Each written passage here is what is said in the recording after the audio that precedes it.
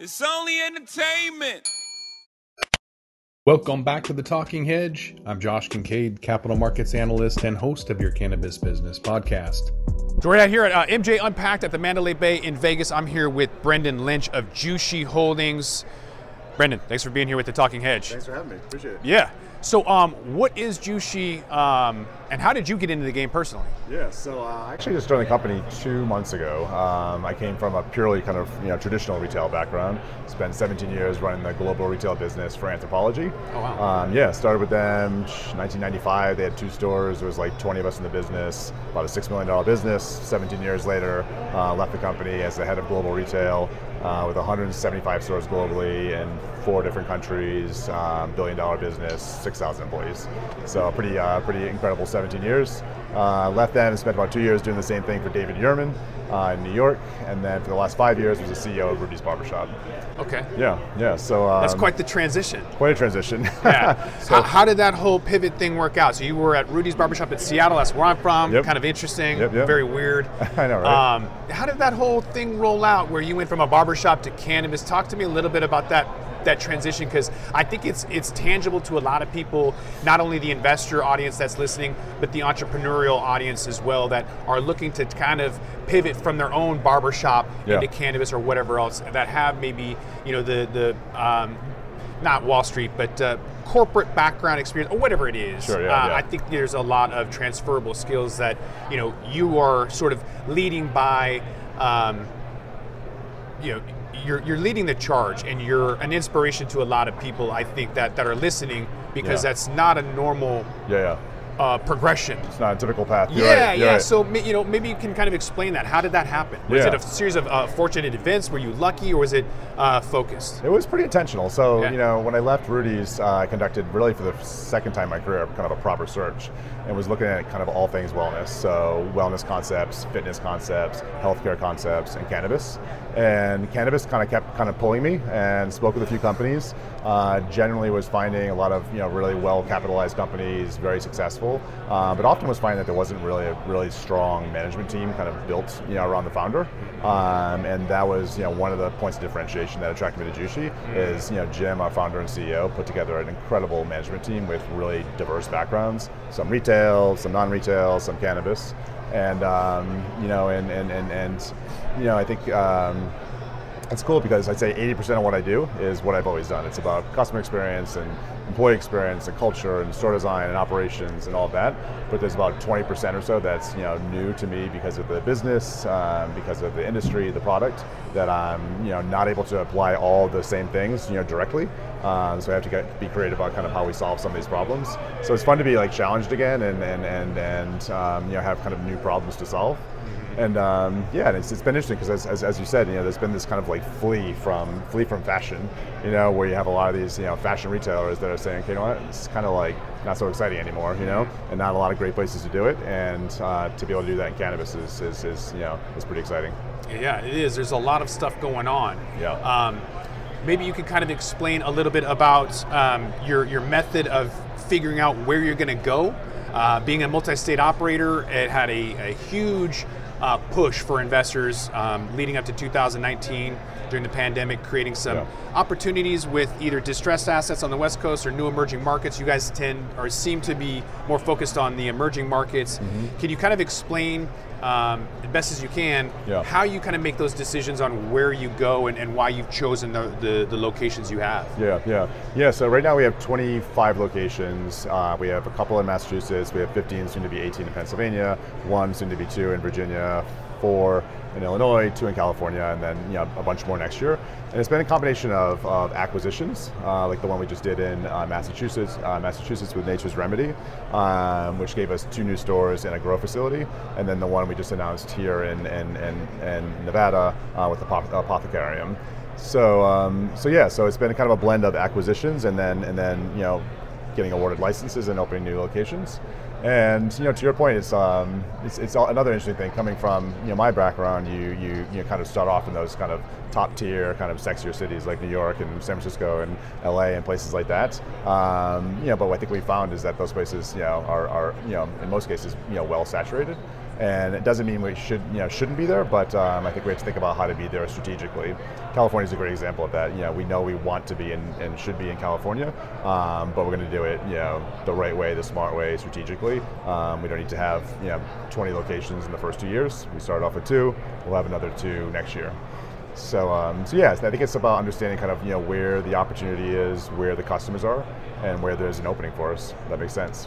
How do you fund your expansions? Are you using companies like IIPR for sale leaseback options, being that lending is very difficult and or incredibly expensive? Mm-hmm. How do you make that choice of where to go with financing and ultimately what route do you go with? Yeah. So just kind of getting involved in that part of the process. We have an incredible IR team and finance team that and obviously Jim and John, our president, that have been really kind of leading the effort on fundraising. But we're raising capital. So all of these investments, both in real estate and in other ways, it's all through kind of additional raised capital and capital we currently have in place. What about the valuations of some of the brands and other acquisitions you've made? I've seen Select go out and make $800, $900 million acquisitions in Oregon that has way too many farmers, and I'm not sure that those valuations are realistic. I've seen what Aurora and Canopy have done with the $1 billion and $3 billion write-offs. How do you ensure that the investor capital coming in isn't going to malinvestment?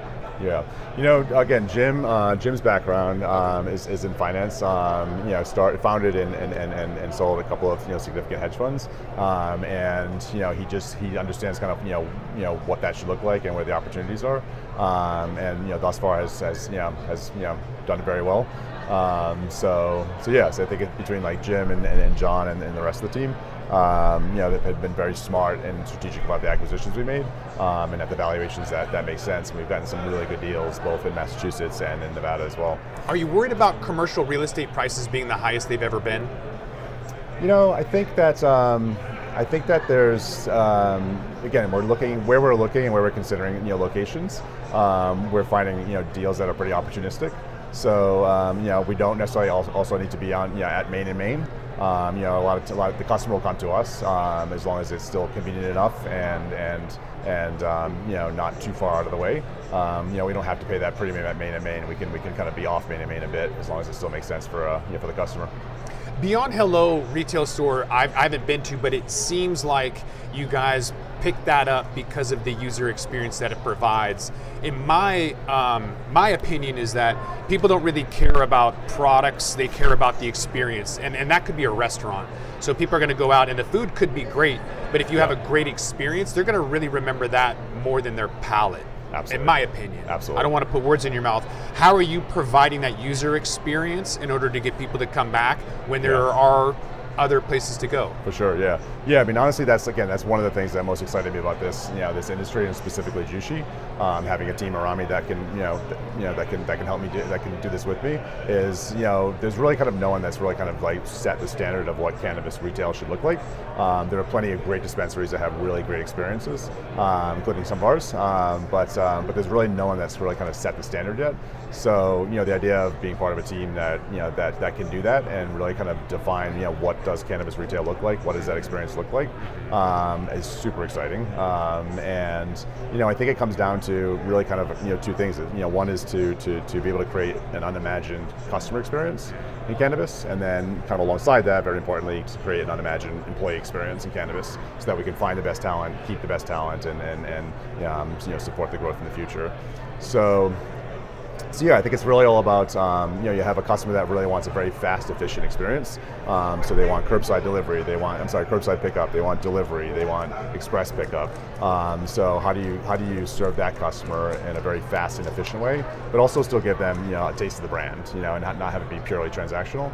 And then you have another customer who really wants that in-store experience. And to your point, it's maybe as important, if not more, than the actual product and the price of the product. So looking at ways to really engage that customer and give them kind of the full expression of the Beyond Hello brand, in the store. And that's really kind of been the initial focus over my last couple of months. It can be really intimidating walking into a store and seeing Yeah. 2,000 SKUs. So California specifically had a huge ramp up with COVID and the lockdowns. Yeah. Still remaining essential business, but utilizing delivery. We don't have that in Washington State, but delivery did ramp up significantly during the pandemic. How do you offset that experience, the user experience for the retail shop when people are going online? Yeah, so online we launched last March, so March of 2020, just in time. Things were just kind of locking down, so the timing couldn't have been better. And it's been incredibly successful. Dre and his team, our chief creative director, did an incredible job at building a platform that's intuitive, that looks good, that allows us to have ratings and reviews, and really gives the customer the opportunity to really kind of start their journey online before they even come into the store to pick it up or shop some more. So that business has grown considerably. It represents almost 2/3 of our orders now start online, and when we first launched, I think we did $30,000 in the first day. We have record-setting days and weeks every week, and had our first $1 million day last Friday. Oh, wow. So $1 million pre-orders. That's so awesome. Pretty cool, yeah. Yeah. So which is great again because it gives us the opportunity in the stores to be able to serve that customer fast and efficiently because that's what they want typically. But it allows us that time to really focus on the customer who wants a longer period of time with us in the store, particularly as it relates to education. Bud turnover is crazy, and I'm not talking about the great resignation that we're seeing now. Yeah. That's making that situation even worse. Yeah. So with the great resignation, you mentioned employees and teamwork and everything is really critical to your success. Yeah. I'm going to name off 7 things, keeping with the leaf. Yeah. There's 7 things here I'm going to list off. You tell me which one you think is the most important in terms of employees. Trust, empower, appreciate, mentor, involve, challenged, or on a mission. So Team Icon is the acronym. If people trust their employees, empower them, appreciate them, mentor them, challenge them, and then make them feel like they're on a mission, that Team Icon will essentially make them be a high morale, as well as high sales, as well as keeping cheeks in seats and not the turnover. So when you hear trust, empower, appreciate, mentor, involve, challenge, and on a mission, which one makes the hair on the back of your neck stand up? That's a tough one. I mean, obviously all so important, but I'd probably say involve is probably the most important. People want to feel like they're part of something. Absolutely. They want to be heard. They want to be recognized. They want to be able to contribute. They want to have responsibility. And it's interesting, over all these years in this business, usually when you lose someone, it's not because of money. It's not because of benefits, and those things are all important, of course. Because of a boss. But it's because of a boss. Yeah, people work for people, for sure. And it's something that I value, very significantly, and Jushi does as well. Is how do you give people that ownership and that responsibility and let them feel involved? It's critical. Yeah. Well, Jim's a good dude. You're spoiled to be able to work for him. I really am. Yeah. I mean, he honestly, again, I mean, the moment I met him in a half hour, I was like, okay, let's do this. Let's do it. So it's been great. First 2 months in, it's been terrific. Yeah. Awesome. Yeah. You're at MJ Unpacked. What are you looking to get out of it? It's my first time here. It's been super interesting. Like this, the whole business has been the last couple of months. Learning a lot. I walked the floor yesterday. A lot of it not directly applicable. A lot of it was cultivation and equipment and things like that. But always fascinating to see. But was able to see, meet some good vendors, some of our software vendors, and partnerships that we already have. Saw some interesting kind of store design and fixturing, folks as well. Today here at Unpacked has been even more applicable. There's been a lot of obviously product and branding and more kind of retail focused folks. So yeah, it was really about I think learning, meeting some new people, networking with existing vendors, and just kind of continue to build those relationships and learn.